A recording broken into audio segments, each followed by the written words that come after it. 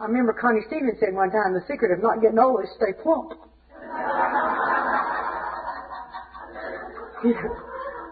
Oh, well, But I have to tell you that there's been a certain amount of ha with some of the people that have told me about my weight all these years that now I'm smaller than they are. I got to be honest about that. But I've had the health problems too. And I told my doctor, I said, if I'm in such great damn health, why am I falling apart? And he said, well, you've abused your body for a long time. And he said, there are sometimes things that it would have happened anyway. And see, my mind is, well, if you lose weight and you get thin, then everything. Because see, don't you know, thin people never have any problems. Yeah. Okay. Okay. And then it talks about we are people who would not usually mix. And isn't that the truth? I mean, in my own family, when I was growing up, my mother's family and my brother's son and his children and all of those, I looked around one day and I thought, I feel like I'm in from another planet. I wouldn't have chosen any of those people to be in my life, so help me. Friends you get to choose. Family you just are stuck with, But that's people who wouldn't normally mix. I was in Palm Springs one time speaking at a conference, and in my room that night, we were all, after the meeting, and we had gone back, and there was a bunch of us, and we were pigging out on salsa and chips and stuff. And in my room was a man and his wife from Denmark. There was a girl who said that she was a whore. She was from Mexico. And I said, that's good. Thanks for sharing. And I was dressed like Cleopatra. I had found this headdress in the gift shop in the Riviera Hotel. And, I was just having lots and lots of fun. Remember when Bo Derek had the beads and everything in her hair? Well, this was the thing that had beads and shells, and it was turquoise, and it was cut far like Cleopatra, and I did the eyes and everything. And when I talked, I thought this, and when I stepped out of the room, see, I'd gone Hollywood. For God's sake, I'm in California. I'm going to go Hollywood. And so I step out of my room, and the lady across the hall steps out of the room, and she goes, oh. That is a statement of personal freedom. And something inside says, you've overshot the runway. Isn't it funny how you always know when you've gone over the end of the runway? It's like when you see the barrier lights going and you're going, oh, I've been here before.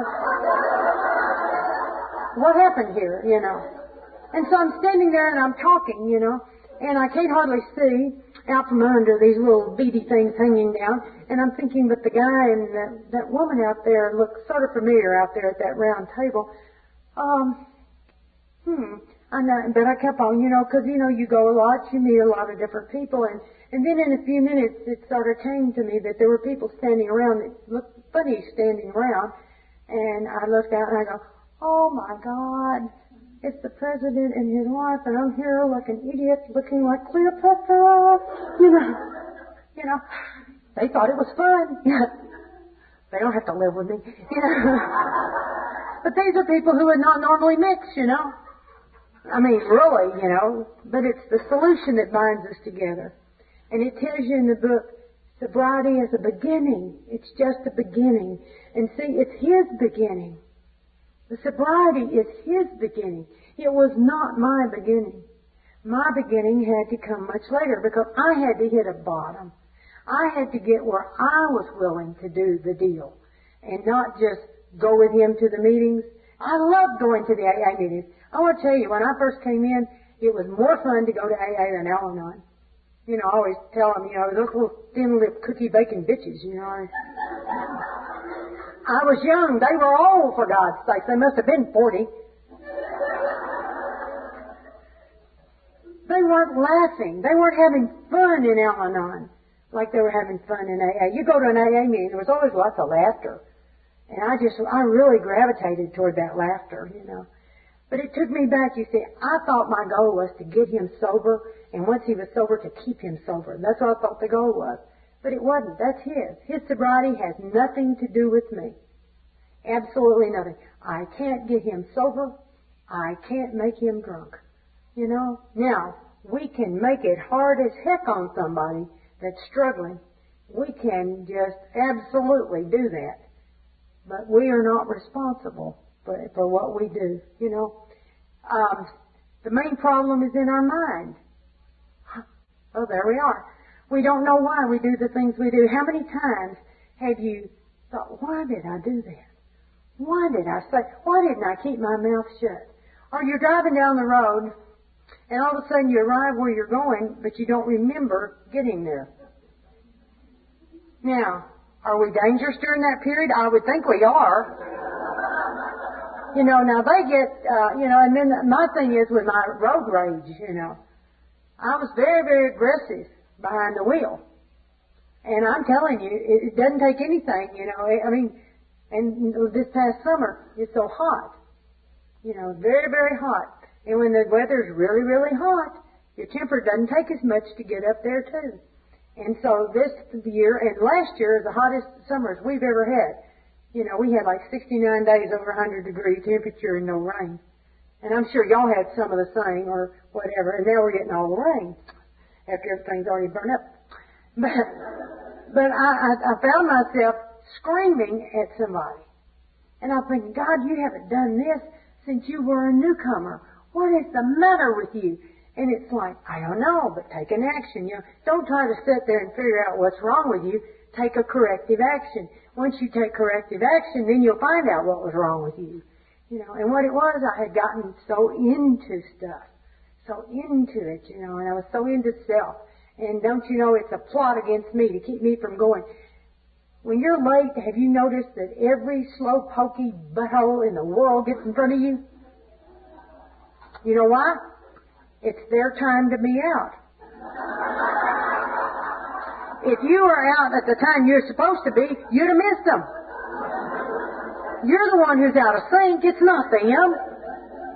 This is their time. Now you're in their way. Okay? And so I thought, okay, I'm going to have some fun with this.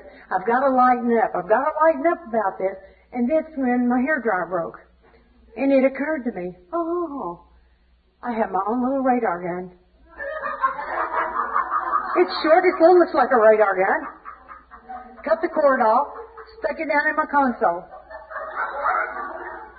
People irritate me. I go, beep, beep, beep, beep, beep, beep, beep, beep, beep, beep, beep. Sometimes they pull over. Now, I have a 92 Caprice Classic, one of the big white police cruisers, see. All I need is the blue light. It's against the law.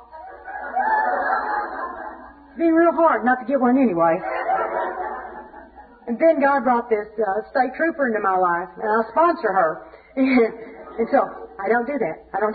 But I do radar people. And but what it does, it takes the pressure, the anger out of me, because I love the look they give you. And I even do the cops. I go past them while they're doing you back.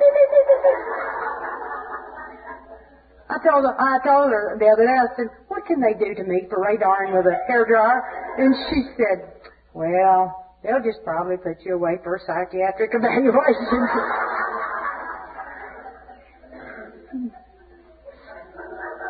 It talks about it in the big book. That very same thing only talks about jaywalking. You ever read the book where it talks about jaywalking? I used men, credit cards, relationships instead of the jaywalking, but it was all the same, There's a story about, you go down the street and you fall in the hole. So you pick yourself up and you go down the street and you fall in the hole. And you pick yourself up and you go down the street and you look for the hole and you fall in the hole, but at least you know the hole is there. And you keep doing this, and then all of a sudden one day you think, I go down the street and I know the hole's there and I go around the hole. But the day you get well is the day you go down another street. Instead of keep going back to that known deal, And that's what I did all my life. And in order to overcome that, I had to have that power greater than myself working in my life. I had to have God doing for me what I couldn't do for myself. And there's times I have no mental defense against thinking. Something happens, and immediately you play an old tape. This is just like, and then all of a sudden you go back, you pick up those old feelings, you bring them into the right now, and now you've really exaggerated the situation that's happened now because it has nothing to do there. It's just that old tape, and that refeeling of that resentment or whatever, and it just all comes flooding back. And you have no mental defense against that. So your defense has to come from a power greater than you. It has to. You see, your mind's a dangerous neighborhood. Don't go in alone. And my sponsor tells me all the time, your thinking's broken. Try not to use it so much. But you get exact directions for recovery. Not theories, not maybe, but specific things to do and not to do. You know, it's a manual for living life on life's terms, and it challenges you. And if you don't think you need the program, go out there and try it on your own, by yourself. Go out there and just try some controlled thinking, you know, whatever, you know. And that's the retreads. You see them all the time. That's what we call them in our group. Those are the people that come into the program, seemingly get some better, say it's oh so wonderful, they're really active for a short period of time, or maybe even 4, 5, 6 years sometimes you see it, and then you don't see them at the meetings anymore. You wonder what happened to so-and-so, and you call them, oh, well, I'm busy, I don't have time, but I'm doing fine, you know, I've got those principles, and man, I can do those steps, and I'm just doing fine. And if they live, we get them back. And they don't look too hot when they come back. And it's real hard for them to come back. I always make them real welcome, because it's really hard for someone who's going to have to really, their ego's going to be smashed, and their self-esteem when they come back, because see, they're going to have to admit they were wrong and that they need us again, you know. But I'm real grateful for them, because every time I look at one of them, I think, it's still crazy out there. They're doing my time, so I don't have to go out there, and I'm real grateful. But you know, every once in a while you lose one, and I lost the woman I sponsored for 10 years last year. You know, she's going to do it in church now. She's me real, and I'm thinking, oh, that's fine, and I wish her well, and I pray for her.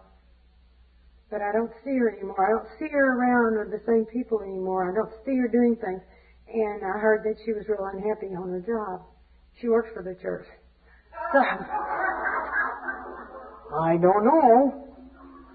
But all I know is I still love her, and I'm still hoping. And you know, we have prayed people into Al-Anon before, and so I'm still trying to pray her back. You know, God, just send her back. And God will in His time if she's willing, you know, those kind of things. It just takes a while. I had to learn the proper use of my will, and that is to turn things over. You see, I didn't know there was a difference between being religious and spiritual. And it was when I read the chapter, We Agnostics, that I began to understand. I just thought I didn't believe in God, and I find that we have our own God, not someone else's conception of God. And see, I guess that's what I had all my life, was somebody else's conception of God. And the conception that I had didn't work for me. And I was mad at that. And so it's really important that I understand, not so important that I understand God as much as that my God understands me. You know, and I had to find that kind of a God. And when I began that search, my sponsor told me, she says, God can be whatever you want Him to be. And so for a while, God was my sponsor. You know, I would call her, and she was the final say on anything and everything. I still call her, and I would weigh very much what she says. But I also have another source now. And then after that, I had the group that was there. And I could ask, you know, because two minds, of course, when you put too many Al-Anon minds together, you see this at district and area, and, you know, when you get too many, isn't it always funny, you know, how many people here have been to an area assembly? Or a district meeting, you know, you can spend 3 hours deciding over which side of the room is going to be smoking, the other one's non-smoking. It's always been a source of amusement to me. But I had to start the process, and I had to be willing to reach out and to look for that. And you know, it was one of the stories in the book, is how we came into that phrase, God as I understand God. There was a man who did not believe in God. He was an atheist. And he said, I can't do the deal if the steps have to be written that way. I can't do the deal. And so he went on, and what he understood God to be was a force, not God as they were thinking of it. And he said, please put that in the steps. And it was because of his insistence that we have that. And I think that's one of the most valuable things that we have. Because if you tell people they've got to believe a certain way, we would lose so many people. Allow them to come to their own. And I've had a lot of people that understand God a lot differently than I. And it's not important. I sponsored a girl one time that she said that her higher power was that spaceship from Close Encounters of the Third Kind. She said, what do you think about that? I said, whatever. You know. And so one day the ship landed. And then after a while, God walked out. It was okay, you know. I mean, but it was a process for her. She had been raised in a very strict religious school, and she had a thing against religion. And when she heard the word God, that's what she thought of was religion. And so the minute you begin to be willing to believe, you're on your way. All you have to do is be willing, Do I believe or am I willing to believe? I tried. I was afraid, but I tried. You see, the thing of it is, in my mind, I didn't ask God for help because if there be a God and He cares about you, if you ask for help and He doesn't answer, then you know it's all over. So if you don't ask, there's always the chance that He's there. But if you ask and He doesn't do, then He's not there. That was my crazy thinking. And I had to take a chance. And one day it happened, it was just real simple. I was just driving home. My car was having major problems. And it would turn itself off. Just drive down the road and turn itself off. And when your car is all power, that means your brakes don't work too good, your steering don't work too good, nothing's working too good here. And the guy told me at the shop that it needed to have its carburetor cleaned out. He says, what happens is trash is getting in your carburetor and it's clogging the engine, and it keeps the gas from getting there, and so it just turns itself off. And he said, you need your carburetor rebuilt. I said, can't afford to have a carburetor rebuilt. My husband's lost his job. He's just gotten sober. We don't have any money. All the financial stuff is on me. I can't afford it. And he said, well, take a little bottle of gasoline and take off the breather and pour a little bit of gas in there. Start it up. It's going to backfire. Maybe that'll knock the trash loose and you can drive a while. And I was doing that. And started off, I was doing it like once a week, and I was doing it 2 or 3 times a week, and I was doing it a couple times a day, and that's getting on my nerves. I began to smell like a gas pump jockey. And that's in the days before we pumped our own gas. It's been quite a while. But anyway, so that day I'm driving home, and my car stopped 3 or 4 times that day, and I'd had to get out and do that. And I always loved the ridicule I got from the male population as they would drive. There's one that looks like she knows what she's doing. Har, har, har. Thanks for sharing.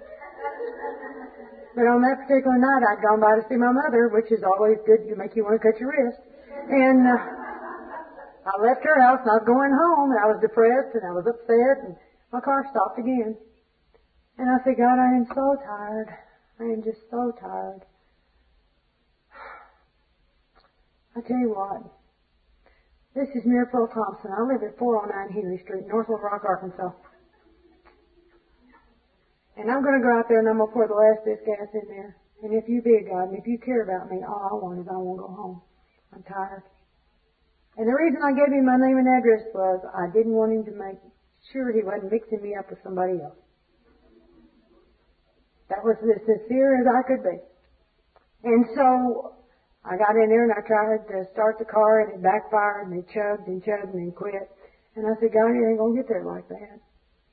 It's not going, I'm trying now. I'm reaching out. I'm really trying here. So I turned and tried it again. It was chugging and chugging. And I said, God, it's not going to get there like this. It's going to have to do better than that. And with that, the engine just smoothed right out. And I drove home. And I got out of my car and I knelt down by the side of my car. And I thanked to God for getting me home. That was my first real let go and let God trust that God would do something for me. And I walked in the house. And the miracle had happened. And I didn't know it, but the miracle had happened. And when I got in the house and there was a phone call from a girl I'd gone to school with, hadn't seen in years. Her daddy was a top mechanic for a Chevrolet company.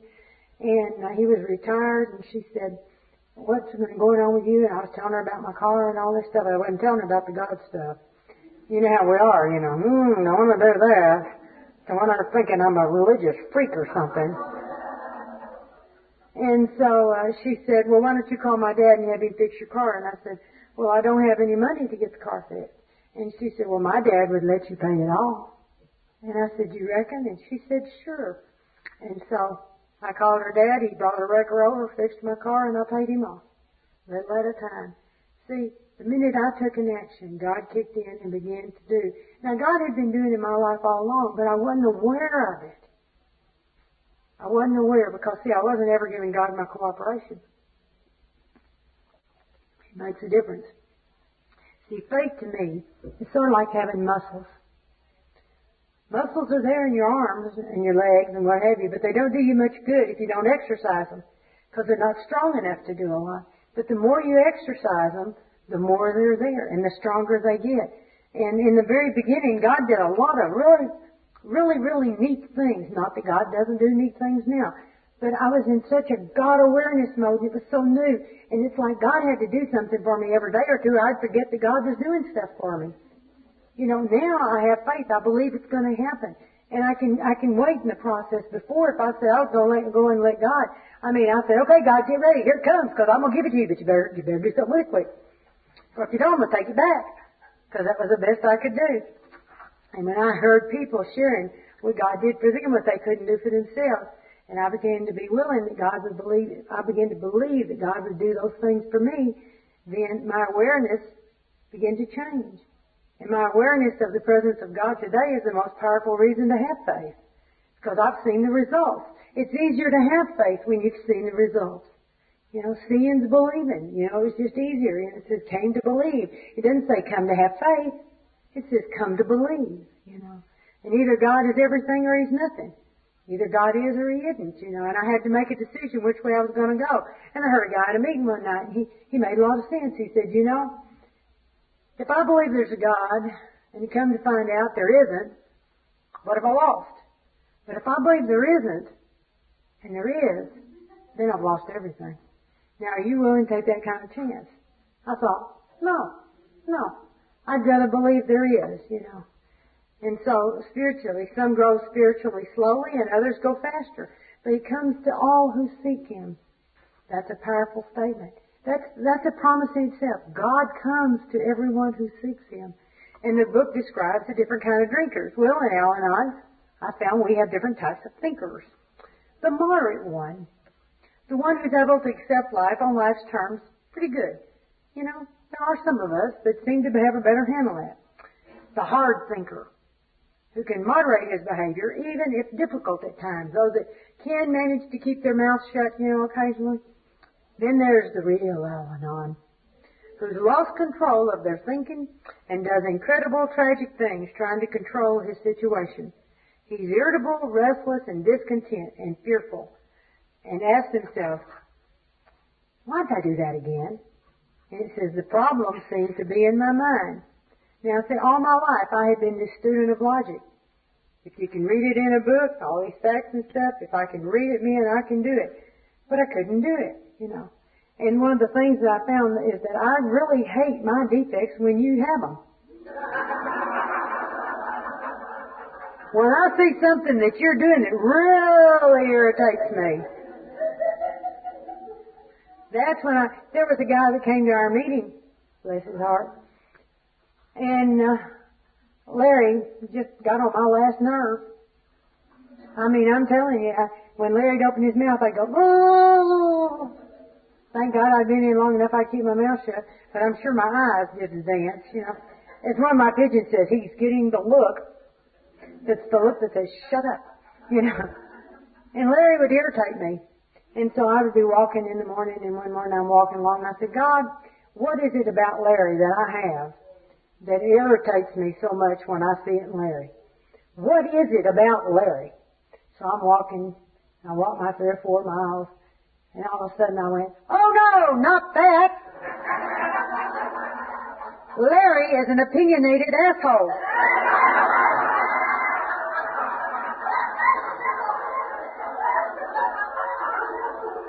Oh no, not that one. Okay. I went to the meeting that night. Larry's there. You know, Larry didn't bother me. It's because I accepted the me and Larry. You see, I accepted him, defects and all. I accepted him just like God does me. And you know, Larry was one of those that had to go out in this program. Larry was diabetic, and he was in denial about his diabetes. And he had polio as a child. And so he had a leg that was in a brace, and it was very atrophied. And he would swim every morning. He was a master swimmer. But he didn't regulate his diabetes, and they found him in the bottom of the pool last year. You know, it's such a waste, he was a fine man. But there it is, you know. But for God, or a power greater than me, did impossible things for me. See, that's where my faith really began to build, when I began to see the impossible happening. You know, it started early on in the program, and then it's happened all the way through the program. Like, when my sister was in the hospital, and I was staying there with her all the time. That's a very expensive proposition, eating in the hospital, paying parking, all this kind of thing. And we have an annual yard party at our house.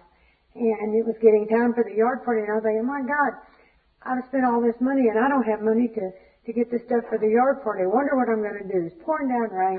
I go to the post office. I get out of my car. I look down. There's a dollar bill laying in the puddle. I pick it up, throw it in the car, go on in, do my deal in the post office, come out. Later, I'm reach over there to get my dollar bill, and it's $100 bill. And I went, well, God, I would never thought to look for it at the post office parking lot. That is neat, you know. And I went to Sam's, got it, and everything is like $7 of buying everything I needed for the thing. I said, well, isn't that timely? Isn't that neat? And isn't that God? You know, those little miracles, you know. I was given a computer years ago, and one of the girls I sponsored, her boyfriend gave me his old computer. And it just thrilled me to death. And then all of a sudden, here a few years ago, I thought about, oh, there's email, there's the internet, there's all that stuff. And this was an old computer, and it wouldn't take care of all that. And so I'm in this big dilemma. It's about this time of the year, you know, Christmas. And I'm telling JD, I think I need a computer. I need a bigger, faster, whatever. You know how we are. You know, once you get into it, it's And he said, well, what kind do you want? I said, I don't know. I have a clue. I said, I've been given this old one, and I know what to do with this old one, but I wouldn't even know what to go look for. And he says, well, why don't you do some research? So I said, okay. So I began to go to every computer store, and my God, will that drive you crazy? You know, because everybody tells you something different, you know. And the keywords, you know, are IBM compatible. And, you know, whatever that meant. And RAM, ROM, who knows? You know, I mean, they've just got all this other stuff out there. And just give me the keyboard. I know what to do. Just give me the keyboard. And so finally I made my decision, and so I said, God, this is what I'm going to do. Tomorrow I'm going to go get this computer unless you show me something different. If I'm not supposed to, show me in a way I can understand, because that's the way God and I sort of operates, you know. I'll tell God, you know, look, I want to do your will, but I need to know what that is. Now, it looks to me like this is what needs to be done. If this is not it, shut the doors. Do something, show me that it's not working, you know. Bless it or block it, you know. So, way to go. So I'm sitting there, and I told JD, I said, I made my decision, the phone rang. I pick up the phone, this guy says, is this Miss Thompson? I said, yes. He said, well, this is Santa Claus. I said, really? He said, yes, I live in South Dakota. I said, really? I thought you lived at the north that we have. And you won't get it right for Christmas. It'll be a little later because of the amount of orders we have, but it's coming your way. Complete with printer. Color printer and everything. I said, are you serious? And he said, yes. And I said, well, who are the elves? And he said, they prefer to remain anonymous. Now, see, to me, that's God with skin on it. You know? Because I didn't know, and I got everything and more than what it's been wonderful. The other day, somebody that I sponsor, her husband builds computers. She said, would you like a new one? No! I know how to do mine. I don't want another one. I said, I'm doing good with the one I got. Thank you very much. But you know, that shows you I've learned to be content with what I have. Because it meets my needs just fine. But the amazing thing was God's sense of timing. I went on through the holidays, and I'm wondering, where's my computer? Maybe it was a joke. And on my Al-Anon birthday, my computer arrived. And they had no idea that that's when it would arrive. But see, that's the God deal there. See, that's God just saying, ha-ha, I did it again, ha-ha. And the miracle is, I recognize it. I recognize it. Because see, so many times God's doing things for you. That's just like, somebody has said to me, well, what has been good that's come out of this deal with your sister? And I said, well, one of the first things that I saw was when I was in the hospital and laying there and scared to death while they're running these wires and stuff through your body. I said, I realized that not knowing I had a heart condition, I could have been out flying to Amarillo sometime, and crapped out and never knew why. You know, I couldn't have taken that thing. And to show you, my heart doctor a couple of weeks ago says, "You're doing great. You're doing great." I'm doing a normal EKGs, and that's really pretty good when you consider I failed the stress test, the nuclear test, and all the other tests. But I'm doing really good. I just wish I felt better. But the thing about it is, I began to trust. I could be calm in an emergency, and if you don't think I can trust, leave home when you don't feel good during this particular week. That's not a good week for our family. See, that's the trust. You know, you have to trust that God's going to get you there, going to take care of you while you're here, and going to get you back home safely again. You have to trust. I could be sane and courteous. I could be a good driver again, you know. I could trust God with my finances. That was really difficult. I don't know why anybody could have handled them better than I did. Isn't that funny? You know, God has never run up a credit card as far as I know. Can you hear God saying, "Well, I've maxed out"? Let's see what she does with that. You know. But I found that I could trust God to take care of my loved ones because I'm here. They're there, you know. It's a change. And another thing I found out, I'm a talker. Y'all would never know that. But I've learned to be a good listener. I've learned to listen to others sharing about their higher power.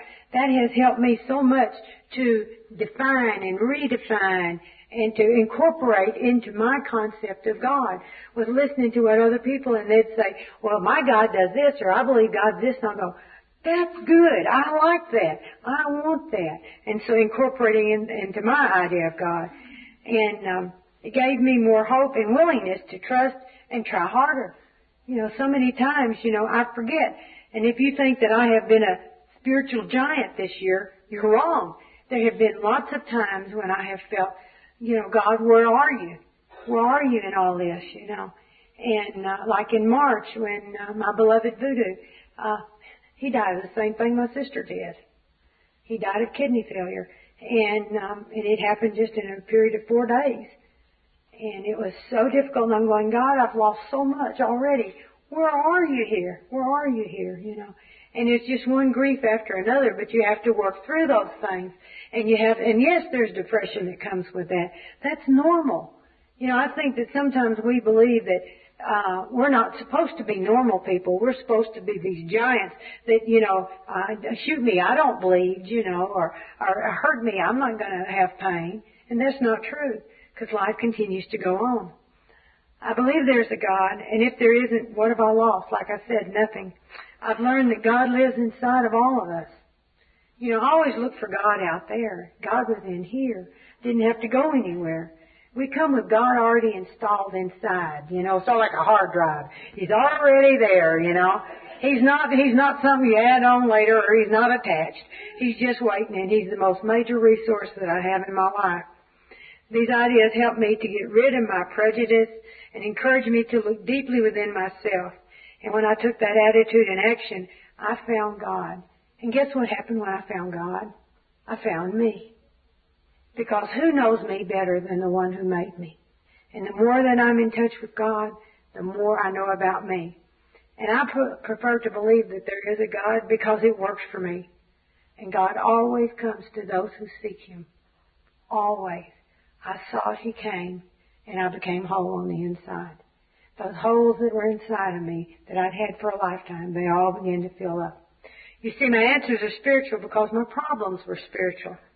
I thought they weren't. I thought they were problems with people, places, and things. No, it was not. It was what was wrong on the inside of me. Because when I got okay on the inside, those people, places, and things got better. It's just like the day I looked at Larry. When I saw what was inside of me, I knew what was inside of Larry. And I realized Larry was a sick person trying to do the best he could. And I can be exactly like him on any given day. And so there's no room in that for the criticism and the judgment and what have you. My answers were in a program of action. And I found out the how in chapter 5. It told me how to take actions that would make my life different. And there's key words, and if you're not careful, you'll miss some of them. One of the words is thoroughly. Thoroughly. It means not hit or miss, but you got to be consistent. Doing this stuff again and again. You know, we say repetition strengthens and confirms until faith becomes natural. You keep doing it and doing it and doing it. And that's what's helped me so much is the fact that you don't have to want to do it to do it. You don't have to like it to do it. Just do it. And that's how I've been doing this year on other things. I found that principle works in other areas of my life. And another one says, willing to go to any length. It could be inconvenient. Might be not what I want to do. But do it anyway. Doesn't make any difference. Just do it. You know, I'm not a Nike person, but that's a good slogan. Just do it. Just some of us tried to hold on to old ideas. That's doing the same things over and over, getting the same results. It says the results are nil till you let go absolutely. Well, quit debating and surrender. You know, nil. It's like if you get 50%, you think you get 50%, you don't. You don't get anything out of a half-ass try. You know, you just don't. It's not worth it. And our thinking is cunning, baffling, and powerful. You see, I trusted my knowledge, but I didn't have wisdom. And wisdom is the ability to use knowledge wisely. I didn't know how to do that, you know. I couldn't trust my thinking. My thinking told me to kill people. I'm serious. My thinking did a lot of crazy things to me. You know, my thinking said, drown your husband in the bathtub. And I said, okay. When do you want to do it? We'll just find a good time. And the time came and we did. You know, we laugh about that. JD gives tours of the bathtub now, but people come to our home, and when we redid the home, when we remodeled, JD would not give up the bathtub. It doesn't have a stopper anymore, but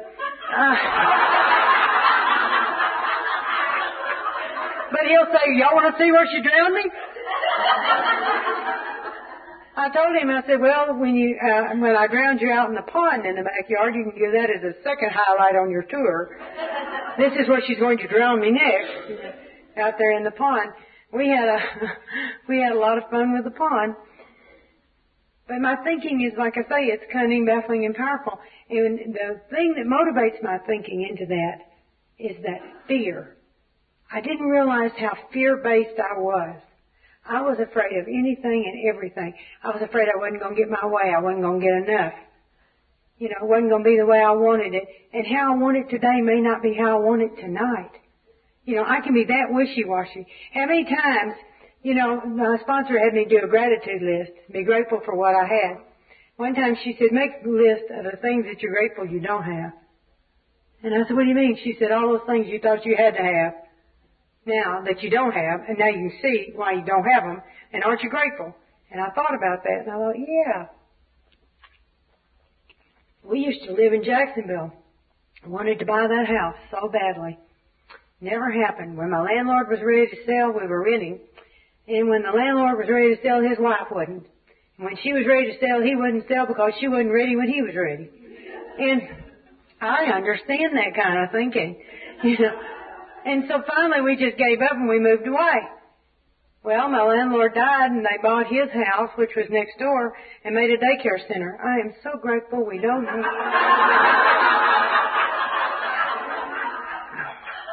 I'm so grateful we don't have that house. Without help, it's too much for us. That means we're going to need God and other people to help us. Without help. And see, my thing has always been, I'm independent. I am woman. I am invincible. I am worn out. You know. And since my thinking was sick, I had to accept those proposals. And that's, I am obsessive, compulsive, and I don't know how to manage my own life. That's the bottom line. In other words, I'm a failure. That's the good news. That's the good news, when you can look at that and accept the fact that you're a failure in the game called life. Because now you can be helped. But as long as you think you've got a handle, you can't get help. Because you'll continue to try to do it. You know, I can remember thinking, if I got one iota of what I aimed for, it was a success. The plan worked. Even though 99% of it didn't work, I would hang on that one little item that I got what I thought I wanted, and I would say the plan worked. You know, no human power could have restored my sanity. And in this case, it's to thinking that will work. To thinking that works. But that God could and would if He were sought. And the third step prayer. I love the third step prayer. Say it every day. I don't know how many of you here are a student of the Big Book, but it's God, I offer myself to Thee, to build with me and to do with me as Thou will. Relieve me of the bondage of self, that I may better do Thy will.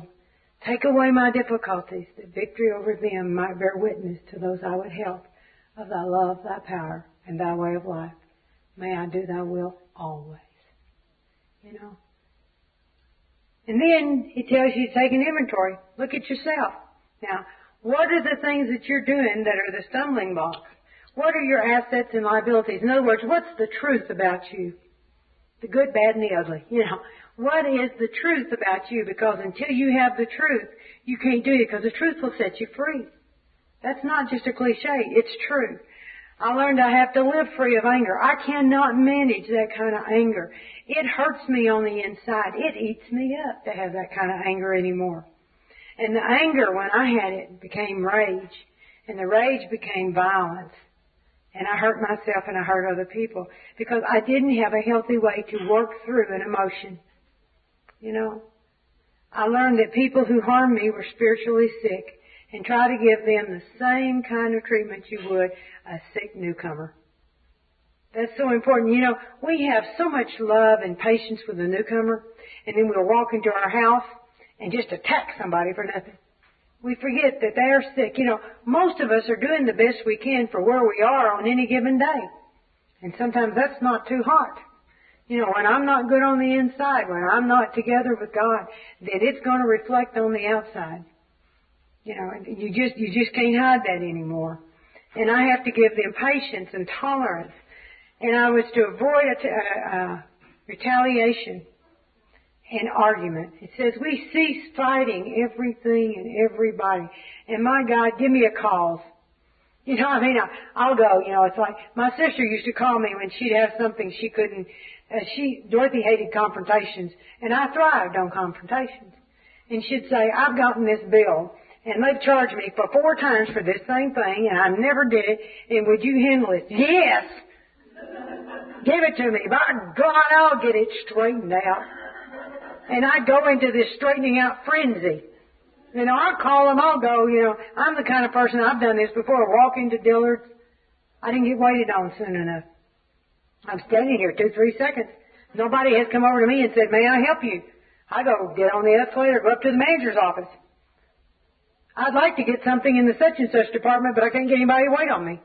So the manager comes down with you, you know, and you create a scene, get a person in trouble just because you wanted to get snappy service, you know, that kind of thing.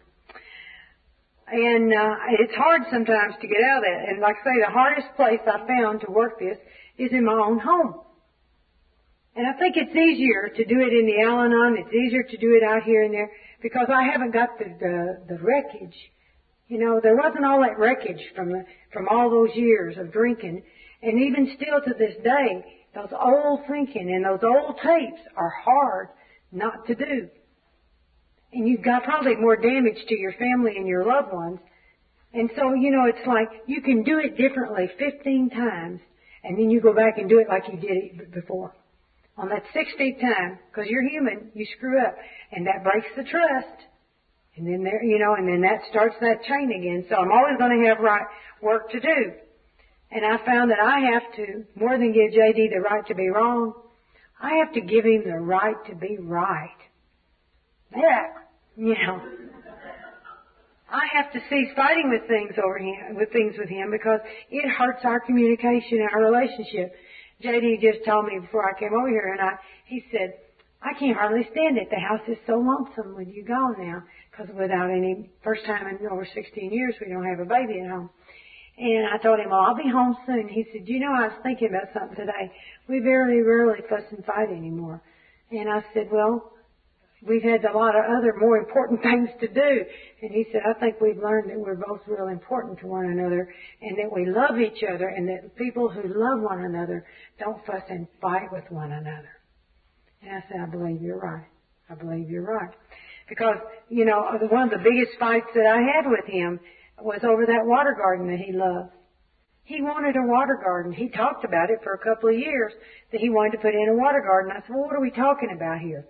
And he said, well, I was thinking of something maybe about 6 by 12 or whatever, and a couple of little plants and maybe a little water fountain in the middle. And I said, well, that doesn't sound too bad.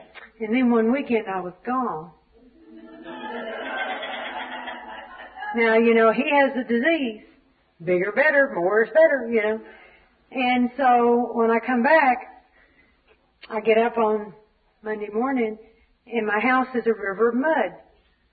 And I'm going, where'd all this dirt come from? I mean, there's literal mud all in my house. Now, it was raining. But where was the mud coming from? Well, it was coming from the dogs going in and out the pet door. But where were the dogs getting in the dirt? And I went out and there was a swimming pool in the backyard. I mean, 5 foot deep. The pond, you know. And it was supposed to be 18 inches deep. But he got carried away. And when he had all that dirt, he didn't know what to do with it, so he decided to spread it all over the whole yard. And maybe I wouldn't notice it was gone. You know, he's not in the real world either sometimes. And so the dogs had gone out. There wasn't any place in the yard for the dogs to even walk, that they weren't going to get mud. So the whole house was covered in a river of mud. And I had just had the house, the professional cleaners come in with the carpet and the furniture and all like that, you know, at Christmas, and this was February. And so I just went ballistic. And so I'm going to kill him. I'm going to kill him. I'm going to kill him. I'm going to kill him. I'm going to kill him. And so I called my sponsor and she said, we've been here before. And I said, I know. And she said, how long before he comes home? I said, about 4 hours. She said, maybe enough to save his life. And so she told me to get out of the house, take the dogs, get the dogs bathed, get out, let the stuff dry. Because you can't get wet mud up. You have to let it dry. And so when he came home that day, I had the dog out in the front yard because they couldn't go out in the backyard anymore. I had them on these leashes, and I'd been taking them in and out about every 30 minutes, not knowing how often they go because they go on their own. And he said, what's the matter? I said, go in and look at the house, and then give me the solution. And when I went in, he was sitting at the bar with his hands like, oh, God, oh. I said, God isn't going to save you. I'm going to kill you. He said, I am so sorry. I am so sorry. And I said, what possessed you? He said, well, I just decided I wanted it bigger. And I said, you never mentioned you were going to put it in this room. No, I didn't want to tell you. And see, that was another thing that irritated me. I'd been left out of the loop. I'd lost control. Lost control. And so, the water garden was a bad thing. And everything that went with the water garden was bad. And I told him, I said, it's too deep. It's dangerous. I said, if the dogs fall in, they'll drown. He said, they can swim. I said, not forever. I said, you know, you go in, you swim, but when a dog's in a lake, they can walk out. The water graduates, you know. It's not just boom, off the deep end. I said, the dog will drown. And I said, they can't swim and then propel themselves up out of the water. That's not going to happen. And so we reached an impasse, and so we fought about it for several months, and then finally, I had to come to a realization that this was his dream. It was different than my dream, but I have to allow him the right to dream, and I was wrong. And I told him I was wrong. And anyway, so now, you know, we work together, you know, and we've laughed a lot about the water garden. He's got it real pretty, actually.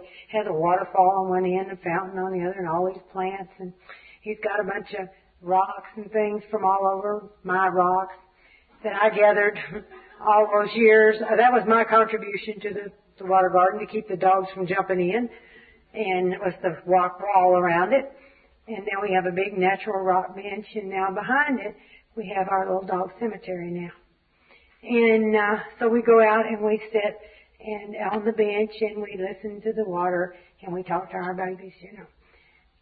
But, you know, when I became willing, God decides to wherever possible. And because I had to make an amends for that. And the way I make amends for that is being kind to him and being supportive about his water garden. And I couldn't help but to get tickled because year before last he was out there cleaning it out in the spring of the year, to keep her from becoming slime city. And of course you have to get in it. You know, it's pretty deep. You know, you got to get in it. And so he's out there, and he did that while I was gone. And he told me, he said, he looked sort of mangled when I got back, and I said, what happened to you? And he said, well, I was cleaning out the water garden. And he said, and I got in, and it was so slick, I couldn't get out. He said, I stumbled around, but he said it was just so much stuff in there. I was so slick I could not get out. And I said, well, how did you get out? He said, well, I was there till I pruned. And he said, and I started praying. I said, God, am I going to have to be here all weekend? So she or somebody comes over and helps me out of the garden. And he said, I need some help. And he said, God sent some help. And I said, what was that? And he said, across the pond came a snake. He got out. But he's mangled on the rocks, but he got out, you know.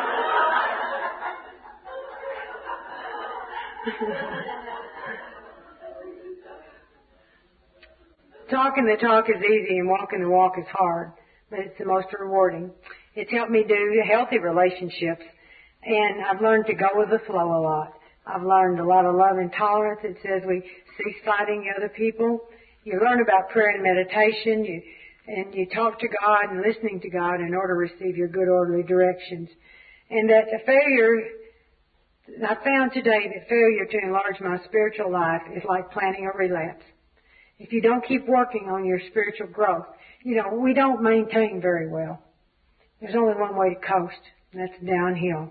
I have to spend time with God if I want to know God and understand what my job is, what I'm supposed to do. All I have to do is show up and ask God, what do you want me to do today? How can I be of best use today? And step 12, as it says in the book, helps me to practice all the principles in all my affairs. And how do I carry a message? You know, I never knew what my purpose was in my life. Do you ever wonder, what, you know, is this all there is? What is your purpose? You know, it tells you your purpose is to be of use to God and your fellow man. For the first time in your life, you have a purpose. And it helps me through the sponsorship, which we'll talk about tomorrow. Because I have to remember that people are ill. I don't want to be an evangelist or reformer. And I just try to be helpful and don't try to force a change. I just have to be a maximum helpfulness. And there's a chapter 8, To the Wise. Now this was written in 1939. It describes the hurtful things that we do trying to stop an illness.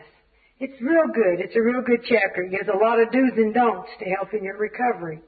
It explains that some people can't quit drinking no matter how hard they try. You know? And I think it taught me to be grateful that I was not the one that had that disease. Can you imagine what I would have been like drunk? It talks about our fears. It talks about our embarrassments, and they urge us to try the 12-step program. And you remember in 1939, Al-Anon hadn't happened, and they were encouraging us to work the AA program. There was no such thing as Al-Anon. And since we all got sick together, it just made sense to all get well together. And the family members were invited to the AA meetings in those early years. It was a family illness. The family afterward gives me lots of good actions to take and emphasizes the need for tolerance, understanding, and love. And it says, learn from your past. Learn from your past experience and that of others. It teaches you not to keep secrets, and that the fellowship is a good place to be able to bring the skeletons out of the closet. I remember I had so much guilt, and I was so afraid somebody was going to find out about all that violence that I had done. And we had this little old lady that was in our group, and Louise was from Oklahoma originally, and her husband had been sober 30 years at that time. And just a sweet little grandmother type lady. And she says, and I love to take this cord and string it across the top of the steps. She said, we lived in an apartment house, and I think when Walter comes home, he'll trip and break his damn neck. And I thought, God, I love her. And another one, she said, when Jack was drunk, I'd take a baseball bat and beat on him. He never remembered. And I thought, yeah. But you see, it was when they would share those things that it gave me permission to get rid of those secrets. When we share those things within ourselves, it brings it out. And it also talks about anonymity, that I'm to tell my story, not other people's stories. It talks about the sensitivity of an alcoholic. Well, I can be just as sensitive, you know. It talks about the alcoholic being people of extremes. And aren't we the same way? You know, it talks about being immature and living in a world of make-believe. That's what denial is all about.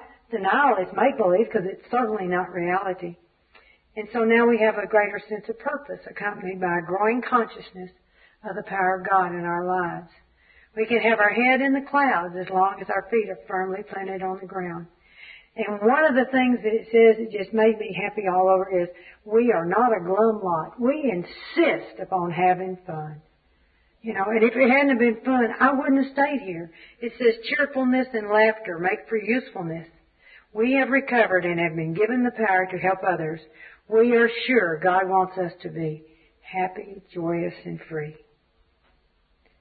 You know, what more could you want? You know, it says avoid the deliberate manufacture of misery. Now, boy, you can do that if you get there and start going about your sorry lot in life or what you didn't get or what you want. You know, the chapter to the employers gives helpful suggestions in working with others, regardless if it's an employee. I found it helps in sponsorship. And A Vision for You explains all about the fellowship. You know, the fellowship became the substitute for liquor in my husband's case. But the fellowship became a substitute for my obsessing, my bitching, my complaining. In other words, I got to where people were and we had fun together. To me, I loved it before Styrofoam. Did you ever think about how much fellowship you've lost because of Styrofoam? Because in the old days, we used to wash the cups. And when you'd stand there washing and drying and putting those cups away, you had a meeting after the meeting. It was a lot of fun. A lot of fun.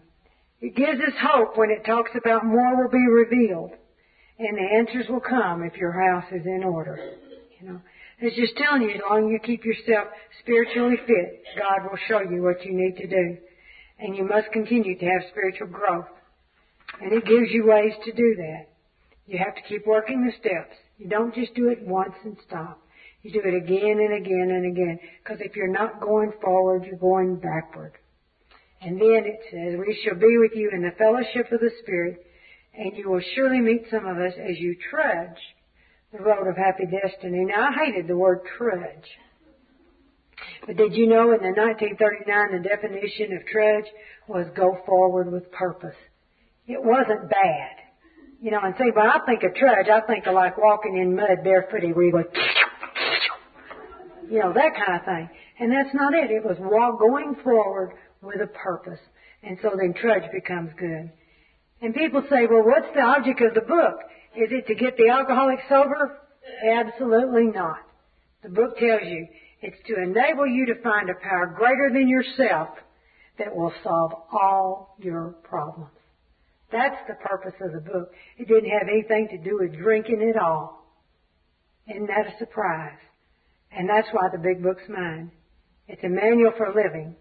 And when I forget what to do, it's right there, reminding me one day at a time as I pick it up and follow the directions, I get the results.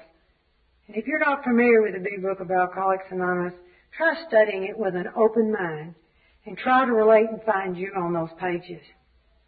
And if you are like me, my friend, you have got a great journey ahead of you. Thank you.